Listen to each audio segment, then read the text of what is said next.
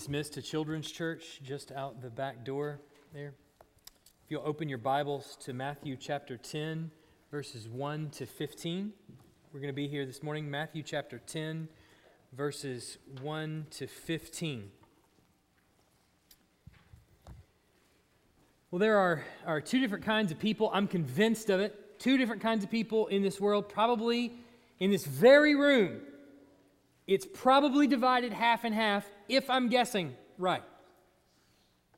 Ones that love to debate and see everything as an argument, and ones that see everything in debate as a fight and are crushed by debate.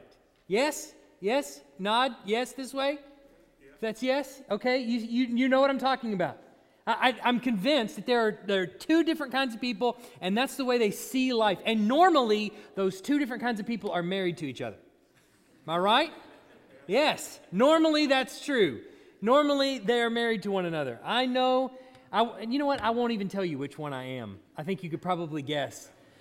But I remember being a newly married person and seeing everything as a debate, and getting into an argument with my wife where it just crushed her, the argument. As soon as I gave the rebuttal, it was crushing. And I thought, what is this? I've landed on the moon. I don't know what this is. How is it that I can't argue? But there's two different kinds of people. The ones that see everything as a debate, the ones that are crushed by debate and see everything as a fight and don't like to do it. The difficulty is, even though that's true of our marriage, there are times where we have to come together and discuss even some very hard things. And sometimes we even have to come to the table and lay out things that, well, very much are confrontational, where we have to engage in a discussion that even sometimes is a little bit passionate or heated. It's not comfortable, and confrontation is not always easy, but it is necessary sometimes. This morning in our passage, Matthew chapter 10, what we're going to see and what we've been seeing over the course of the Gospel of Matthew is that the kingdom of heaven is one of confrontation. It's a confrontational kingdom. It really doesn't have any other kingdoms that it's allied with. It is coming to eradicate all other kingdoms. So it's necessarily confrontational.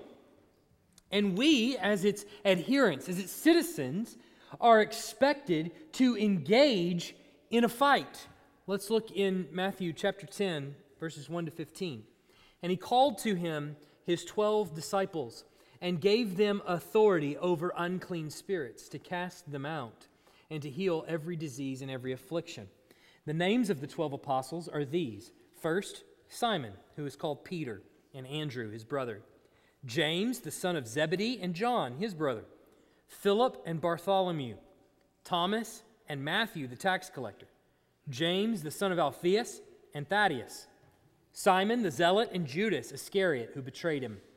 These 12 Jesus sent out, instructing them, "Go nowhere among the Gentiles, and enter no town of the Samaritans, but go rather to the lost sheep of the house of Israel.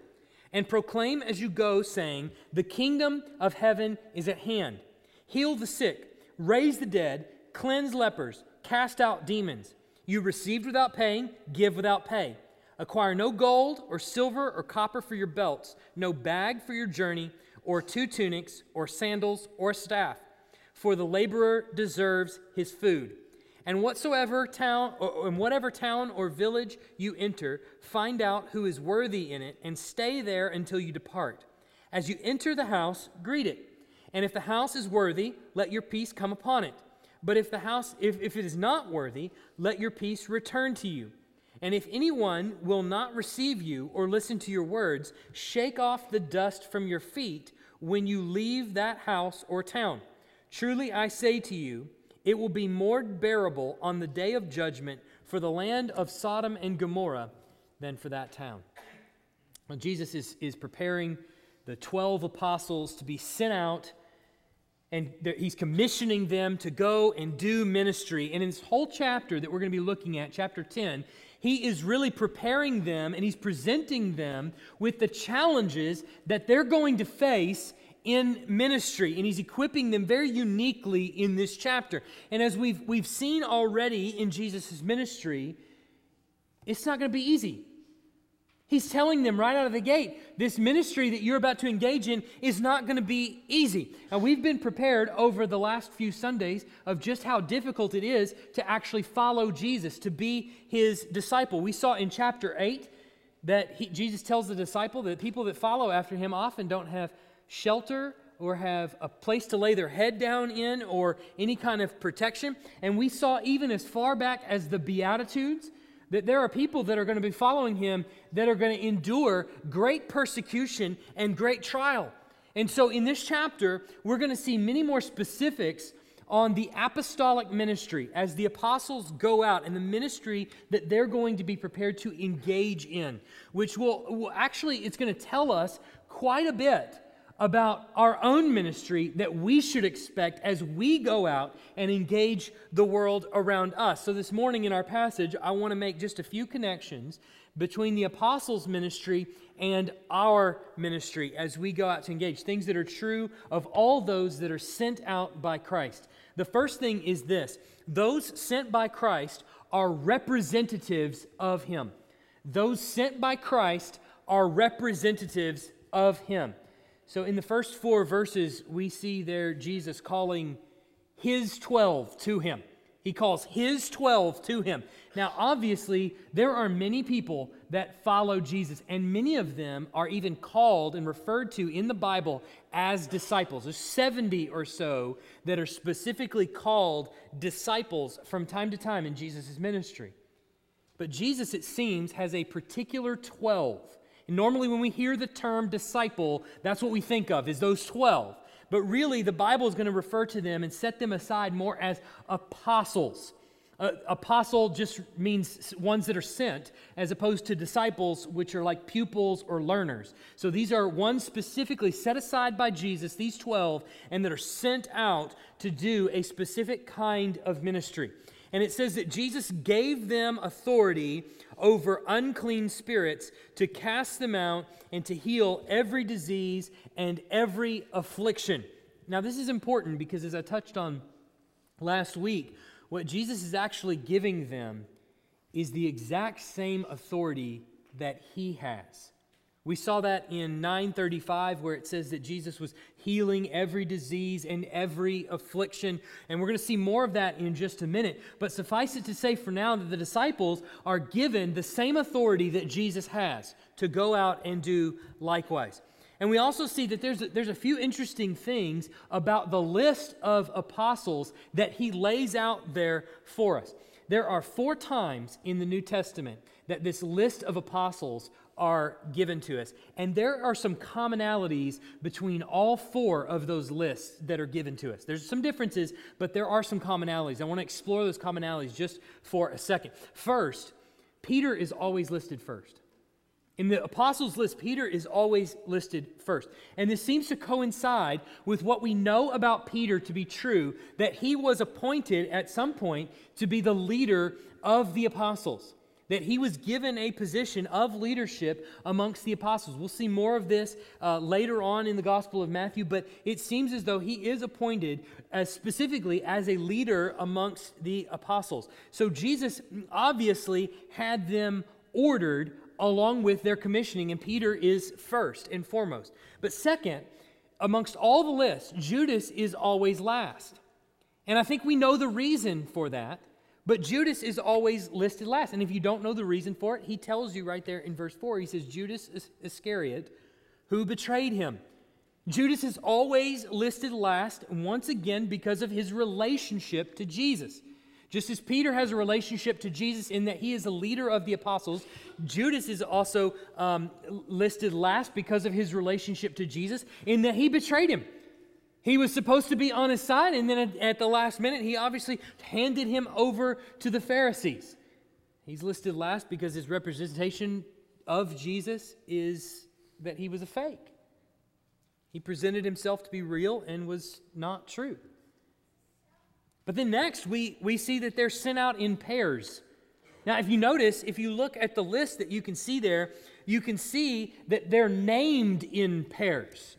You see Peter, and then it says Peter, and then Andrew, his brother, semicolon in most of your translations, James and John, his brother. And then if we see the parallel account in Mark, Mark just flat out tells us that Jesus sent them out 2 by 2.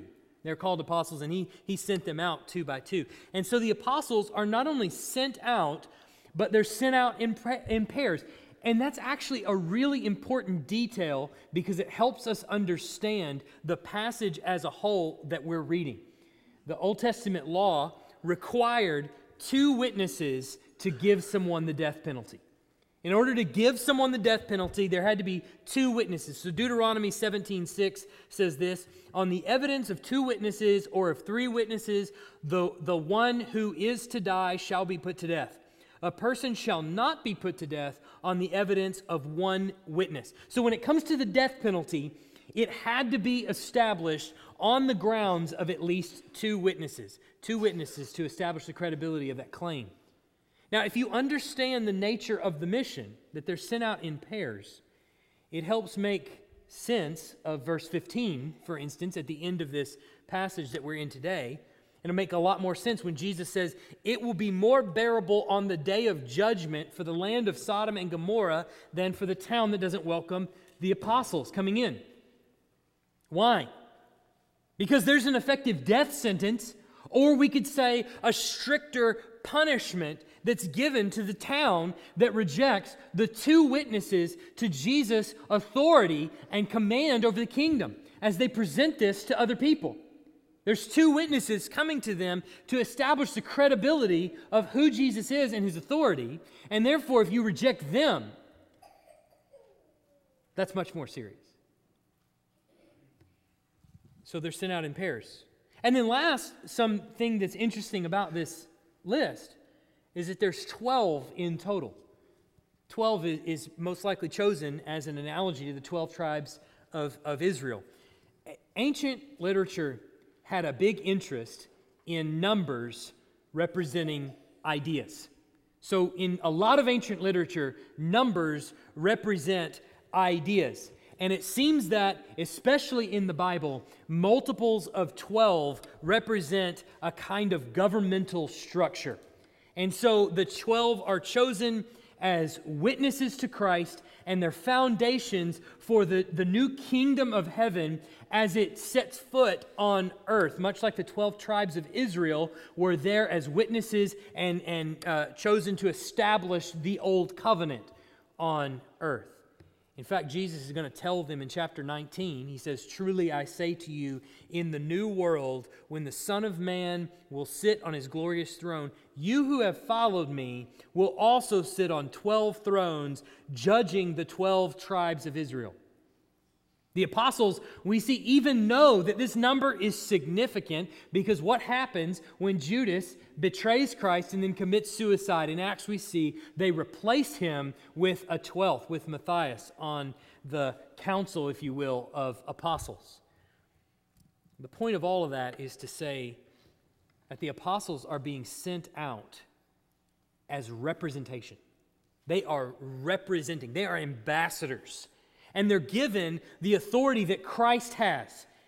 And they're ordered, even the order that they're called out reflects a kind of representation. Peter as the leader, Judas as the betrayer. They're sent out in pairs to represent the authority to condemn those that reject the message and about Jesus and his kingdom. And there's 12 in total to further represent this governmental structure of the new kingdom that's setting foot on earth.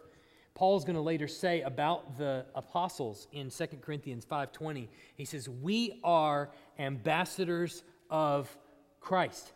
So he acknowledges that very thing. We are ambassadors of Christ. And then in Galatians 3:28, he broadens that to all of us, and he says, "For all are one in Christ Jesus." So as the apostles are sent out as representatives of Christ in the kingdom, so are all who are in Christ. We are representatives of Christ and of his kingdom. The second thing that I want us to see, the second parallel between the apostles' sending and our own sending, is those sent by Christ are to engage in confrontation of the sinful world. Those sent by Christ are to engage in confrontation of the sinful world. So the disciples are being sent out to the world directly confronting everything that sin has touched. That's what their purpose is. They're going out into the world and they're confronting everything that sin has touched. They're going to engage people and they're going to confront people with the kingdom of heaven. And they're told by Jesus to do this in two ways. The first is through proclamation, and the second is through demonstration. Through proclamation and through demonstration. So they're going out as representatives of Christ. They're going to confront the sinful world around them, and they're going to do it in two ways, through proclamation and through demonstration. You see that in verse 7? They proclaim as they go, and then in verse 8, they heal, they demonstrate. Both of these are signs that their preaching is true. That's essentially what's happening there. They're validating their preaching. So Jesus is giving them the command to go and proclaim the gospel of the kingdom, the same gospel that he was said to be proclaiming back in chapter 4, verse 17, that the kingdom of heaven is at hand. But then he says, go only to the lost sheep of the house of Israel. Go only to the lost sheep. Don't go to the Gentiles. Don't even go to the Samaritans, but go only to the lost sheep of the house of Israel. Now, I don't know about you, but these kinds of statements always make me a little bit uneasy.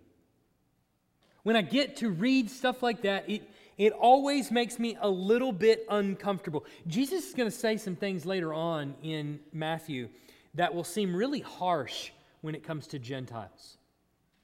And as a room full of Gentiles, we should probably be interested in that. It should make us a little bit uncomfortable. What is happening here when we hear Jesus saying, go nowhere among the Gentiles and enter no town of the Samaritans? It should cause us to wonder why. I mean, the central message that he's telling them is what I'm sending you out to do, to proclaim the gospel of the kingdom and heal every disease and every affliction of all kinds and cast out demons and all that kind of stuff. Well, that's not for the Gentiles, much less the Samaritans. It's only for the lost sheep of the house of Israel. You can surely see why that should cause a room full of Gentiles to be a little bit nervous. Makes us all kind of seem like second-class citizens. So this statement here by Jesus is similar to one Paul makes in Romans, where he says the gospel is to the Jew first and also to the Greek. It seems to reflect the same priority that Jesus is giving here, that it's literally to the Jew first, and then we'll see later on in the gospel that it's to the Greek. The reality is that Jesus' ministry has a very narrow scope. It has a very narrow scope. Now, was he the Savior of us all, Jew and Greek? Yes, of course he was. Did he die for sins of all Jews and Greeks? Yes, of course he did. Is there any other way that a Gentile, or a Jew for that matter, can come to salvation outside of Christ? No, not by any means. Well, I think there are a few good reasons that he says this to his disciples. Go only to the lost sheep of the house of Israel. There's a few good reasons why he does this, and I think there are at least three. I'm going to list them for you. First, because of Jesus' own authority. The first reason he gives them this instruction is because of his own authority. So in terms of Jesus' public ministry, as I said, it's very narrow in scope. He's here on the earth for 3.5 years, and his ministry is almost exclusively to Jews. He tells us as much in Matthew 15, chapter 15, verse 24. He says, I was sent only to the lost sheep of the house of Israel. That's Jesus' own words. I was sent only to the lost sheep of the house of Israel. So we hear from Jesus' own mouth that God the Father, that's who sent him, God the Father has narrowed his focus only to the lost sheep of the house of Israel. We also know that Jesus was commissioned, as we saw earlier in 9:35, where he says that he proclaimed the gospel of the kingdom and healed every disease and every affliction.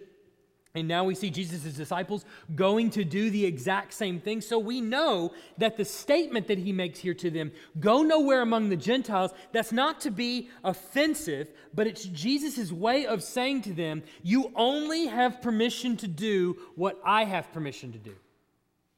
That's what he's saying. You only have permission to do what I have permission to do. And Jesus has, as of that moment, when he gives them that commissioning, he's only been given a restricted focus by the Father to focus only on the lost sheep of the house of Israel. Now, this is going to change by the time we get to the end of the book. In fact, the passage that most of us in here know by heart, that we've probably quoted for a long time, that Great Commission, Jesus' words change, don't they, as he sends his apostles out. But what does he say? He says, all authority in heaven and on earth has been given to me. Then what? Therefore, go. To where? All nations. Right? So he is unleashing them in the Great Commission. Why? Because now the authority has been given to him. And he's giving it to them to go, now you have my permission to go to all nations. The second reason that I think Jesus is restricting their sending to just the Jews is because of salvation history. Because of salvation history. Consider for a moment how God has worked through history to bring salvation to humanity. How has he done it? Oh, he's done it through the nation of Israel. He's done it through covenant-keeping Jews. He did it through Abraham first. He did it through Moses, through David, so on. He's given it to them to give to the nation of Israel. He's worked, and to the world. He's worked through the Jews to be a light to the Gentiles. So it's apparent that the expectation that salvation would eventually come to the Gentiles, but not right now, because first it had to come to the Jews. It wasn't going to come to the Gentiles through Jesus' own mouth, for instance. He wasn't going to be the one to proclaim it, but through the ministry of the Holy Spirit that was still to come, he would continue to work through the apostles to give the message of salvation to the Gentiles. And we see, obviously, in the book of Acts, that he'll open the eyes of the Gentiles, mainly through the ministry of Paul, that we see there in Acts. Now, when we think of the Jews, a lot of us discredit the Jewish witnesses, people that were just, they heard Jesus' words and they ignored them and they were hard-hearted and they killed him and they put him to death and nobody ever turned and that kind of a thing. But that's really a mischaracterization of the Jewish people. The first converts to Christianity, the reason that we're here today worshiping Christ, were the Jews. They were the first converts. All 12 apostles, obviously. And then the vast majority of those that are sent out, the vast majority of those that wrote books of the Bible, Jewish. So it came first to the Jews, and then it came to the Gentiles. The last is because of practical missional strategy. Practical missional strategy. I want to illustrate this for just a second. When Andrea and I first moved here and bought a house in Tuscaloosa, the house that we moved into, the yard needed a lot of help. Still does, but bear with me. The yard needed a lot of help. And when we moved in, I was thinking, I looked at it and it looked like just a bunch of weeds and dirt and very few sparse pieces of grass. You can ask those people that helped me move in. It was shabby. So I turned to Philip Heineman, who is our resident grass expert in the congregation. And I shouldn't probably point you out. Everybody's going to come up and ask you for yard advice. But I go to him for all my yard advice. And so I asked him, I said, Philip, I don't know, is it worth actually trying to do anything with this, or should I just plow it up and just start over, kill it with Roundup and just re-saw it? And he says, no. It can be saved, but what you need to do is you need to get this kind of fertilizer, you need to apply it every so often, and you need to water it really well, and you do this, and it'll come back. Just trust me, it'll come back. And so I started to water the yard and just these few little sprigs of grass, and then everything else was weeds. And I started to water it, started to kind of poison control some of the weeds, and I started to fertilize what looked like nothing, what looked like just dirt. And all of a sudden, it started to grow back. And grass tends to be kind of forgiving in that way. And it starts to then, not only does the patches that were there start to get healthy and thick, and they start to grow, but then it starts to spread across the entire yard, and it started to choke out a lot of the weeds that had grown up. So when it comes to God's apparent missional strategy, it's sending Jesus for the express purpose of waking up the sparse grass of the Jews. The Jews already had categories in their minds for the expectation of the Messiah. For instance, Passover and many other things in the Old Testament. They already had these categories in their mind as a need for the Messiah. The Gentiles had no clue about the need for a Messiah, much less a Jewish one. His ministry was helping the already present grass of the Jews grab on to the new covenant administered through his blood, and then as they become the proper people of God and settle in under his rule and his reign, then what do? They become what they were supposed to be from the beginning, which is a light to the Gentiles. Then they give salvation to the Gentiles, which is exactly what we see happening in the book of Acts.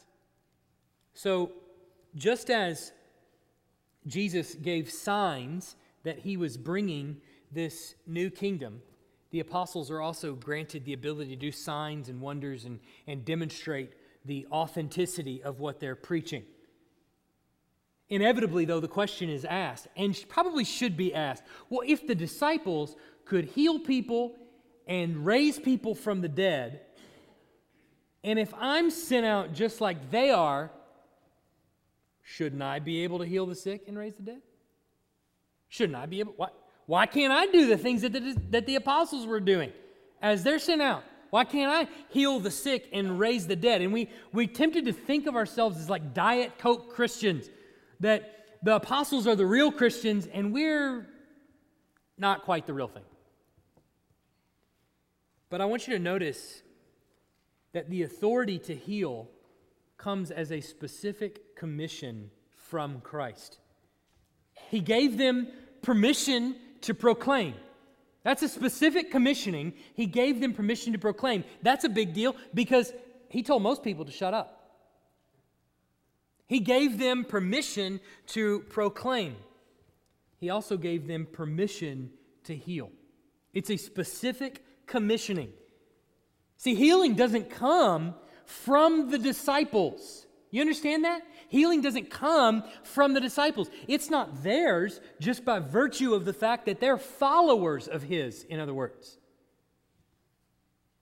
It comes as a specific commission from Christ. So, then the question, could we heal the sick? Could we raise the dead today? Potentially. But it would no less come from a specific commission from the Holy Spirit at a specific time for a specific circumstance. And if you're thinking as you're in a funeral, is this the circumstance? Then the answer is no. All right? It's not. Paul even points this out in 1 Corinthians chapter 12, verse 9, where he calls it gifts of healings. Now, the ESV has gifts of healing, singular, but that's not right. It's plural. Gifts of healings. And the reason that that's important is because it's not the gift of healing that you just have and that you can go wave your coat over somebody and expect them to be healed or raised from the dead, much to the chagrin of the hucksters out there like Benny Hinn. There's no such thing as a gift of healing. It's not even in the text. It's the gifts of healings, which means that it's designated for a particular instance through a particular individual, perhaps, though we see in Acts that there were handkerchiefs that were healing people that Paul had touched. But it's giftings at a particular time for particular purposes. So it's no less a commission of the Holy Spirit to be given. The other aspect to note is that when Jesus commissions them in the end of the gospel, the commission that we all call the Great Commission, the commission that we take to apply to us, it isn't told to go heal a bunch of people. He says, make disciples. Proclaim. Teach them to obey. Baptize. Now, obviously, the apostles heal. But that's not the thrust of their commission. And by no means is the healing of people as prominent as their teaching and their discipling of others. Now, the point of what Jesus is doing by sending his disciples out into the world and is having them confront every aspect of the world that sin has touched. That's their job, is to go out into the world and confront every aspect that sin has touched. This is something that we've seen a number of times in this gospel, is that sin has decimated humanity. It has brought about sickness. It has brought about death. It's brought about various kinds of personal sins that people engage in and really like.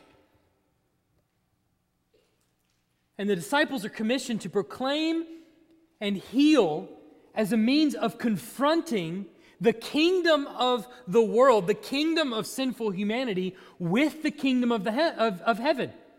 That's what they're doing. I want you to think about just for a second all the ways possible they could have potentially demonstrated that the kingdom that they're preaching was real. Just pause for just a moment and just think about all the ways they could have demonstrated that the kingdom of heaven, what they were preaching, was real.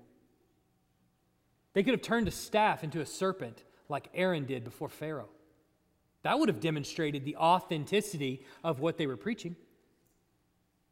They could have parted the waters like Moses did in front of the Jews. That would have spoken to everybody about the authenticity of what they were preaching. They could have told the future before the kings, like the prophets did in front of the wicked kings of Israel that were leading them astray and into idolatry. But they didn't. What were they commissioned to do to prove the authenticity of the kingdom? They confronted the effects that sin has wrought on the world. That's how you know this kingdom is different.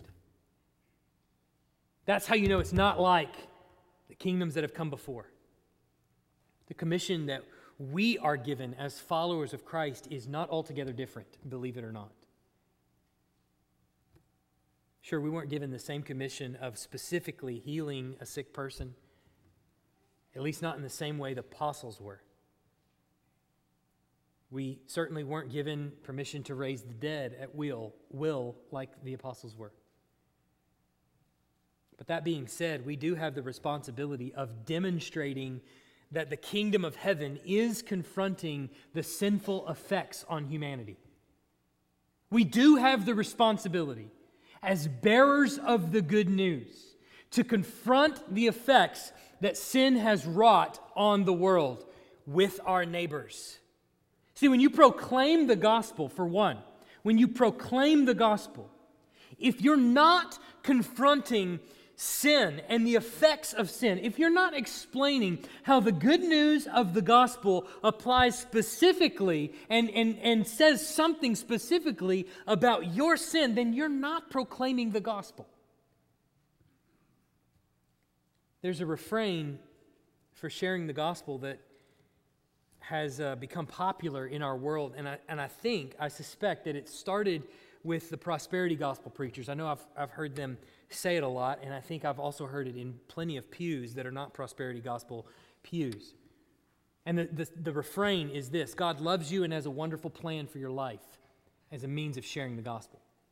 God loves you and has a wonderful plan for your life. Unfortunately, that doesn't actually tell anyone why the gospel is good news.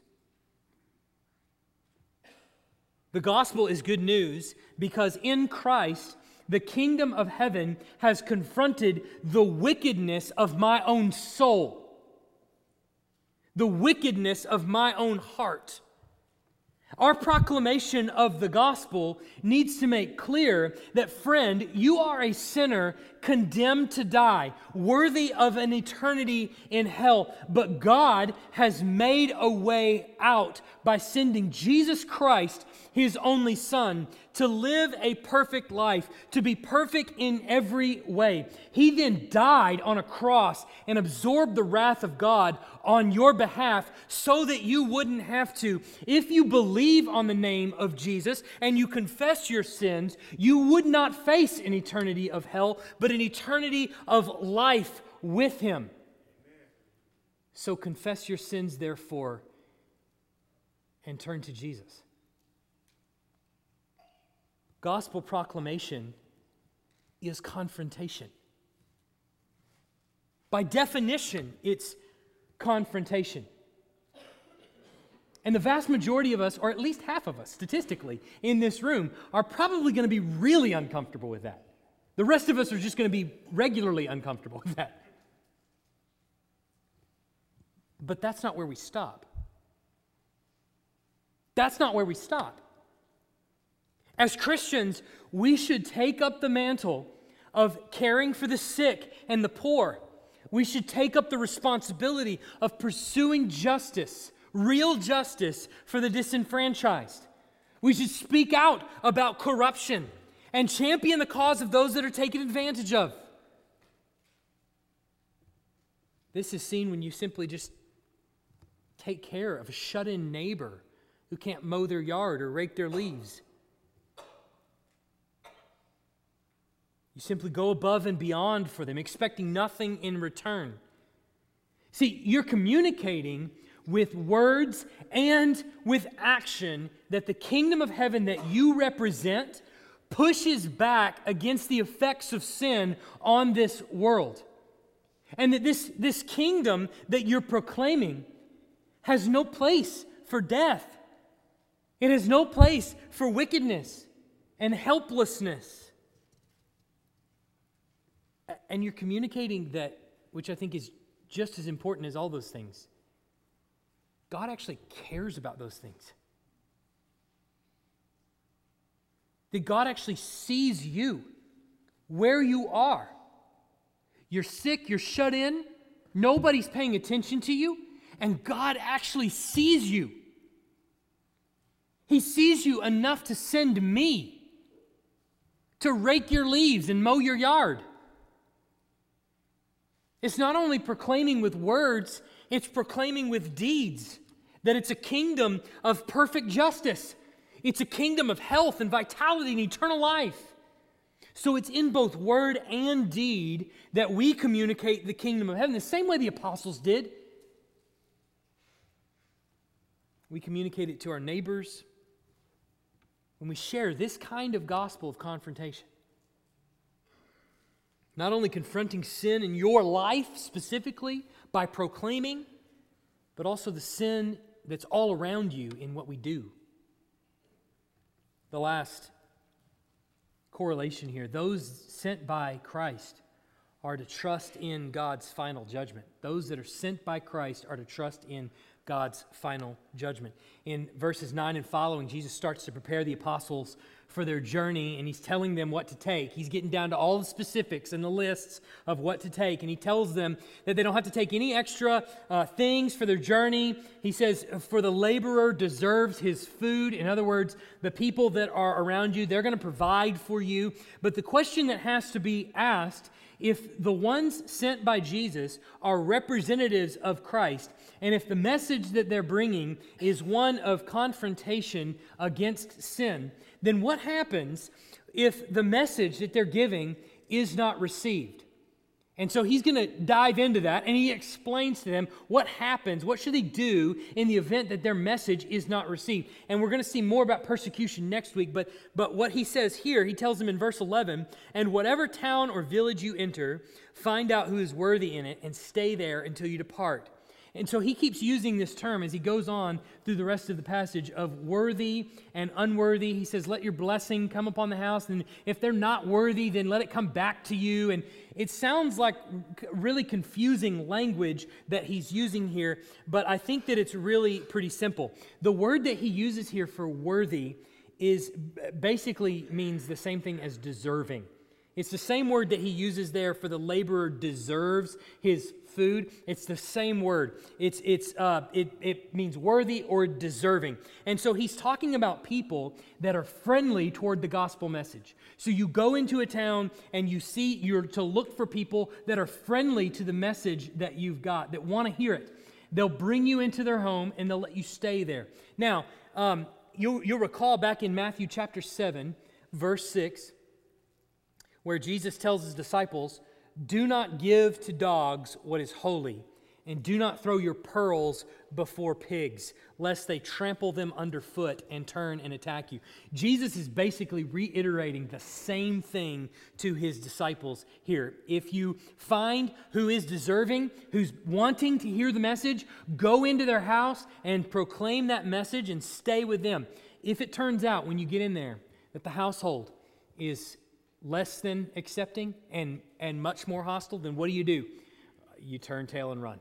You shake the dust off your feet. Don't even take any pieces of that town with you. Just leave it all behind and go on to the next town. And he clarifies this in verse 14. He says, "And if anyone will not receive you or listen to your words, shake off the dust from your feet when you leave that house or town." And then he says what follows in verse 15 is that there's going to be strict judgment for that town that you have left behind. In other words, when you go into that town, if they reject you, you not only leave, but you leave them over to the Lord to take care of. You trust them to the judgment of God. Now, when it comes to this topic, I think it can be a little bit difficult because on the one hand, we like to believe that everyone needs the gospel. We do believe that everyone needs the gospel and that there's no one that should be shut off from hearing the gospel. But on the other hand, Jesus gives the apostles, and really us, if you go back to Matthew chapter 7, some very specific instructions on how to go about sharing the gospel on a few occasions. And he's been pretty clear from the beginning that there are people that we should not cast our pearls before, people he calls swine or pigs. There are people that, upon hearing the words of confrontation in the gospel message, even seeing the works that you do, that want to turn and attack you. I don't mean they have some rebuttals. I don't mean they want to argue with you. I don't mean they want to debate the points. I mean that they verbally or physically attack you. Jesus calls us pearls before swine. But let's not forget that in the previous passage, Jesus told us to pray earnestly to the Lord of the harvest to send out laborers into his harvest. That prayer should undergird our going. So while there may be people for which sharing the gospel is less than wise, or maybe we're commanded not to, there's no one that we can't pray for. There's no one that we can't befriend. There's no one that we can't serve, that we can't demonstrate the values of the kingdom of heaven, even in the face of adversity, that we can't. With the hope that one day their hearts would be softened to the point where they could see with their eyes who Jesus really is. But ultimately, Jesus tells us you have to leave that to the judgment of God.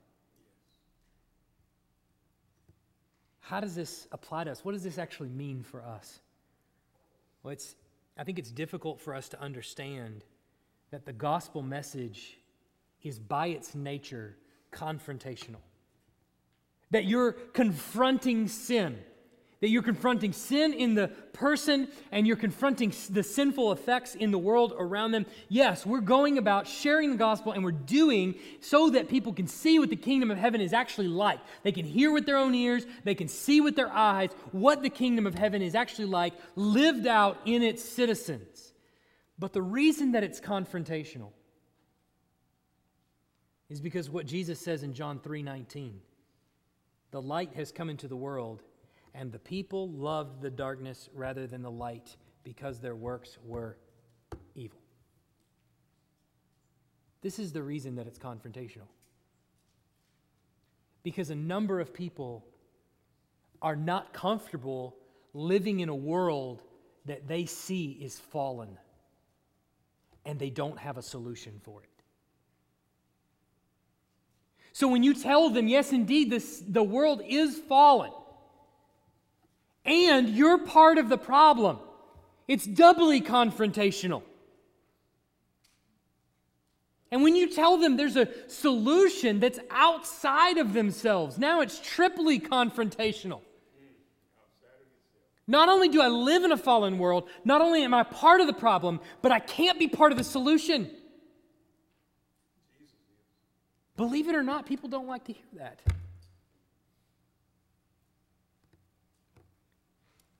But there's two confrontational sides of the same coin that we're offering. The first is proclamation. We have to do this. It's commanded. There is no room for Christians who are uncomfortable and unwilling to share the faith that they have. You may say, I'm a Christian, I believe in the good news of the gospel. I don't know about the sharing the gospel thing. That's strange to me. I don't know what you mean. That's not what it means to be a Christian. That's not what it means to celebrate the good news, proclamation of you are a sinner and worthy of an eternity in hell, and Christ came to give you a way out. Has to be our mantra going forward. But we can't stop at proclamation. We must demonstrate the truth of the gospel as well. We're confronting all the areas of sin of life that sin has touched. But you know what's funny about this? This is the place where people usually get burned out. The vast majority of the time, you could tell somebody, go share the gospel. They go share the gospel with 100 people. 100 people reject, and they could share it with 101 people, and they wouldn't care. But you tell them to go serve without being thanked. Or worse, serve and be griped at. How long can you do that? How long can you serve without being noticed? How long can you serve without being recognized? Called out, patted on the back? This is where people normally get burned out because they don't get praised. See, we can't heal the sick. We may not be able to heal the sick like the apostles did, but we can care for those that are sick without expecting payment in return, without expecting pleasantries, without expecting thank yous, without expecting pats on the back. We may not be able to raise the dead, but we can care for the dying and for those that have suffered loss without expecting a thank you.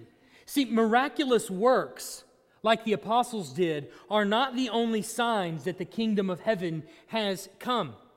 When we choose to engage in this kind of holy confrontation, from proclamation and demonstration with people that are affected by sin, then we're demonstrating that the kingdom of heaven has actually come. And it has made a difference in my life and can in yours. Let's pray. Heavenly Father, we thank you for this gospel. We thank you that you have penetrated through the stone of our own hearts, that we could maybe just get a glimpse of who Christ is. that we may open our mouths in praise and thanksgiving for what he has done. Lord, I pray simply for faithfulness for all of us, myself included. Faithfulness in seizing gospel opportunities. Faithfulness in demonstrating to others that I believe in this gospel and that it makes a difference in my life and what I actually do for you and what I expect in return. That I can give without payment, since it was given to me for free. In Jesus' name, amen.